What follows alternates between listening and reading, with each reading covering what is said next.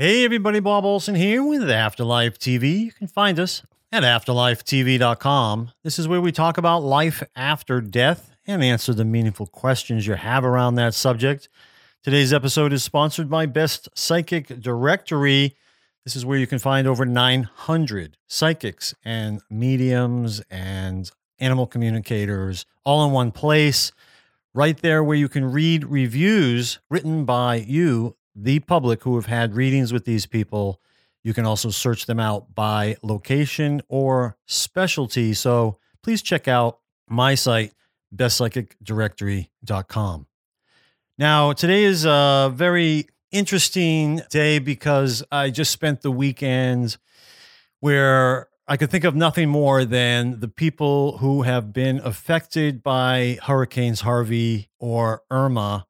I just want you to know I'm praying for you all, certainly have been somewhat glued to the television to sort of follow what's going on. And I'm sure many of you have been doing the same. You can't help but worry about your fellow human being. And I know that so many of you, especially those with religious upbringings, who were led to believe that if you were a good person and you just followed certain rules that were given to you by your religious leaders, that everything was going to be great in life, that you were going to have all ups and no downs. And of course, we know that that's not true. But many people, when bad things happen to good people, they start to question their faith, and their foundation seems to crumble below them. I got thinking about this, and while I have great empathy and compassion for everybody who has been suffering due to this hurricane, I also am not questioning God. I am also not questioning what is it about these people that led them to deserve this. I don't think anybody deserves this.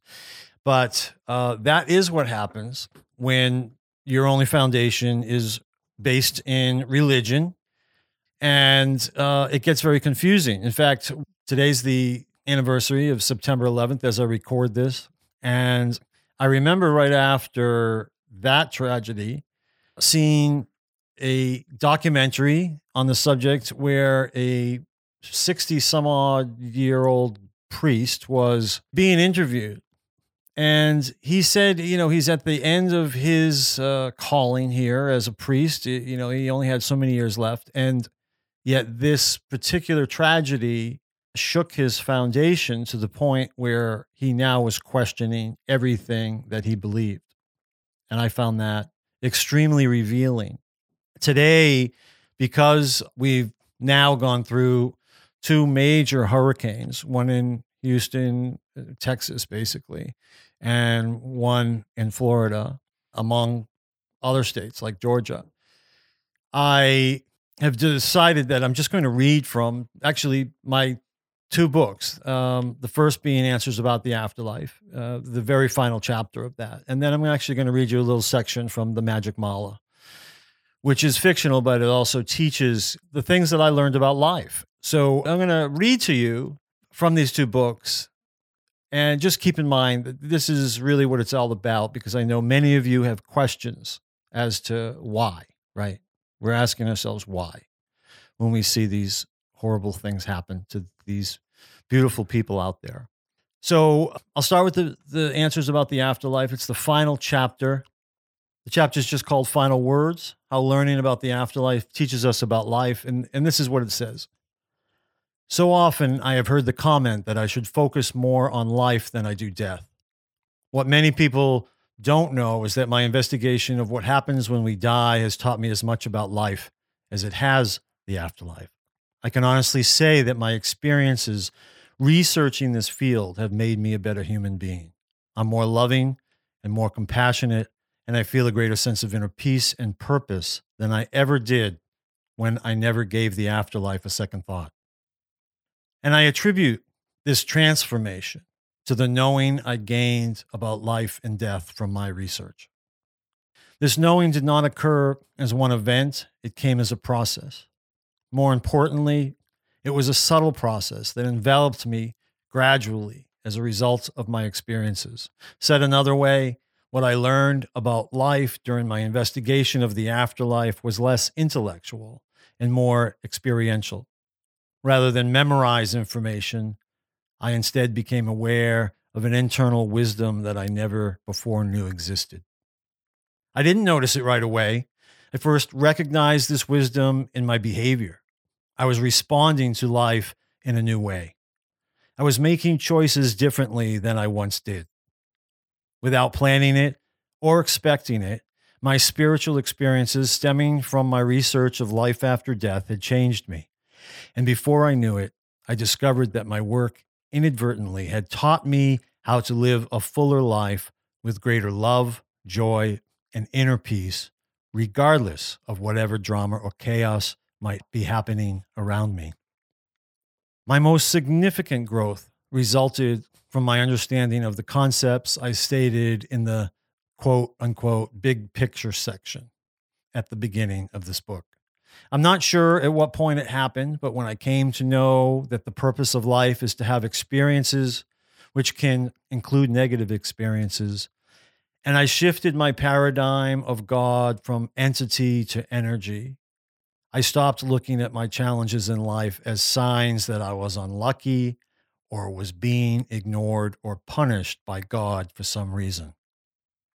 Now I saw myself as a spiritual being on a human adventure where everything has purpose, even when bad things happen, because every moment is an experience. I'll never forget one story told by near-death experiencer Natalie Sudman, which is the perfect metaphor for understanding how our souls think about human suffering. Natalie's near-death experience had pretty much ended, and she was waking up after a roadside bomb had exploded under her vehicle in Iraq. She was in a dreamlike state of mind, half in the spirit world and half in the physical world, when she realized that she might be blind in one eye due to her injuries. Because she was still straddling the ethereal veil, Natalie recognized that her soul was quite excited about this possibility of being blind in one eye because her soul had never had that experience before. Natalie's soul wasn't concerned, fearful, disappointed, or frightened. It was enthusiastic about this possible new experience that it had not yet known in any other lifetime. Before I began investigating the afterlife, I might have thought that this idea of our souls being excited about an experience that could involve suffering was appalling, because I believed that life was meant to only be light, laughter, and lollipops. I would not have been able to wrap my mind around this concept that life is about experiences.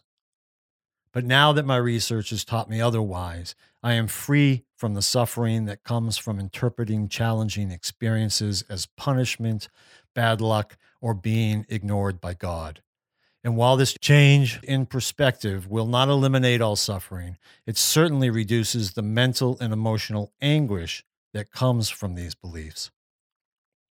My investigation of life after death has taught me that experience is what happens to us. And it is our free will that gives us the choice of how to respond to what happens to us.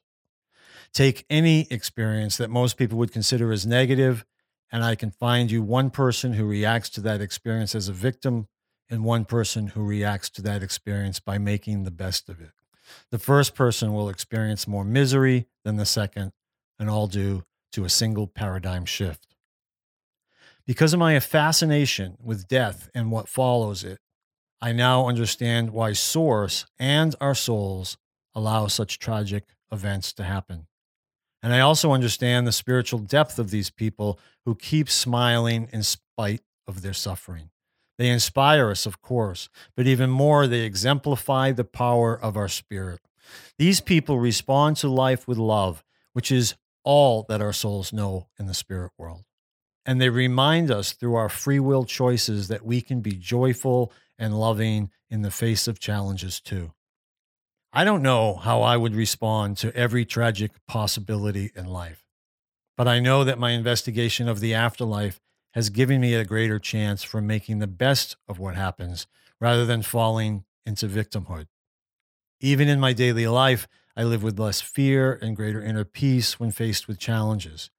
My understanding of why bad things are allowed to happen to innocent people, children included, helps me to focus my compassion on their suffering rather than get paralyzed by blame, fear, and judgment. And so I believe that learning about life after death does teach us about life, which is one more reason why I wrote this book. So that's all I'm going to read you from that section. And that's in my book, Answers About the Afterlife by Bob Olson. You can find that on Amazon.com. Now, The Magic Mala. The Magic Mala, A Story That Changes Lives, is a fictional story, but it's a fictional story that teaches. And as I have said many times, if you liked The Alchemist or Way of the Peaceful Warrior or The Celestine Prophecy, then you'll probably love The Magic Mala. In relation to what we're talking about here, on the heels of these hurricanes, which many people are still dealing with at this moment, here's something that I thought was relevant in The Magic Mala. There's two characters, Ruth and Dave, and they're having some conversations, and Dave is teaching her about metaphysics. They're having this conversation, and this question comes up from Ruth. So how do illnesses and injuries, including tragedies of all sorts that cripple or kill human beings, fit into metaphysics, Dave? Dave says, things will happen to us that we cannot control. Some tragedies and suffering cannot be avoided. You can call it fate. You can call it being in the wrong place at the wrong time. It doesn't matter what we call it. We have to surrender to the fact that bad things might happen to us in our lives. Metaphysics teaches us to accept this truth and understand that there is only one question we can ask ourselves if something bad happens to us. Do you know what that question is, Ruth? I probably don't, she says. The only question we can ask ourselves after something bad has occurred is this: given my current circumstances, what can I think, say, and do to move forward in the best possible manner? And this is where the laws of metaphysics empower us. What can I do in this new situation to make the most of my negative circumstances? Ruth turned from looking at the babies, cocked her head to reflect, and then looked at Dave. So you're saying that the laws of metaphysics help us with what we are able to control, which is the present moment, and not with what we cannot control, which is whatever has happened to us in the past. Dave's eyes lit up. You said it a lot better than I did. It's not that I don't believe that we can attract undesirable people, events, and circumstances into our lives with negative thinking. I do. It happens all the time, which is why we must become conscious about what we are thinking. I'm just saying that not every bad thing that happens to us is a result of our thoughts, words, or actions. I still believe in fate. Fate being what exactly, said Ruth. Well, that's a big question, isn't it? Let me just say that to me, I still believe in a higher power that knows what I came into this life to experience. And if getting ill or injured is going to lead me toward that destiny, then who am I to question it? So you don't believe in asking why? Why did this happen? Why me? Why now? Asked Ruth. Precisely. Why questions never lead to answers. More importantly, they leave us facing backward, toward the past. People can ask why questions all their lives and never move forward. What? Now that's a better question. What can I do now to get better? What can I do now to improve my life? What is needed in this situation for growth, healing, love, and a more joyful tomorrow? Okay, so that's The Magic Mala, A Story That Changes Lives by Bob Olson. And those are two passages from two of my books that I just thought were relevant and appropriate for what has been going on recently with Hurricanes Harvey and Irma. And I think it's just something important for all of us to think about.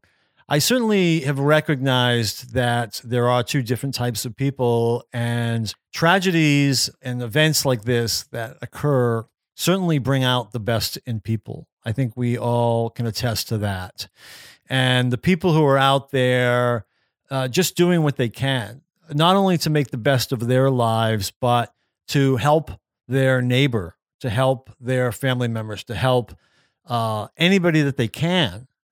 Certainly the volunteers who have traveled for miles across the country, maybe even the world, to help out with the situation that's going down in Texas and in Florida.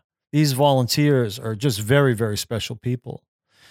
I think I could speak for the entire world of how proud we are of those people and how they inspire us and how they make us recognize that we do live in a very wonderful world when you see that kind of human inspiration, I guess, the triumph of the human spirit, people wanting to help other people. Anyway, that's really all I have to say for this week. I hope it was helpful to you. As usual, check out our sponsor, Best Psychic Directory. Check out my books, The Magic Mala and Answers About the Afterlife. Leave your stories and questions on afterlifetv.com and talk to us via social media, all the social media that you prefer. Thanks again for listening and have a wonderful week. Bye-bye.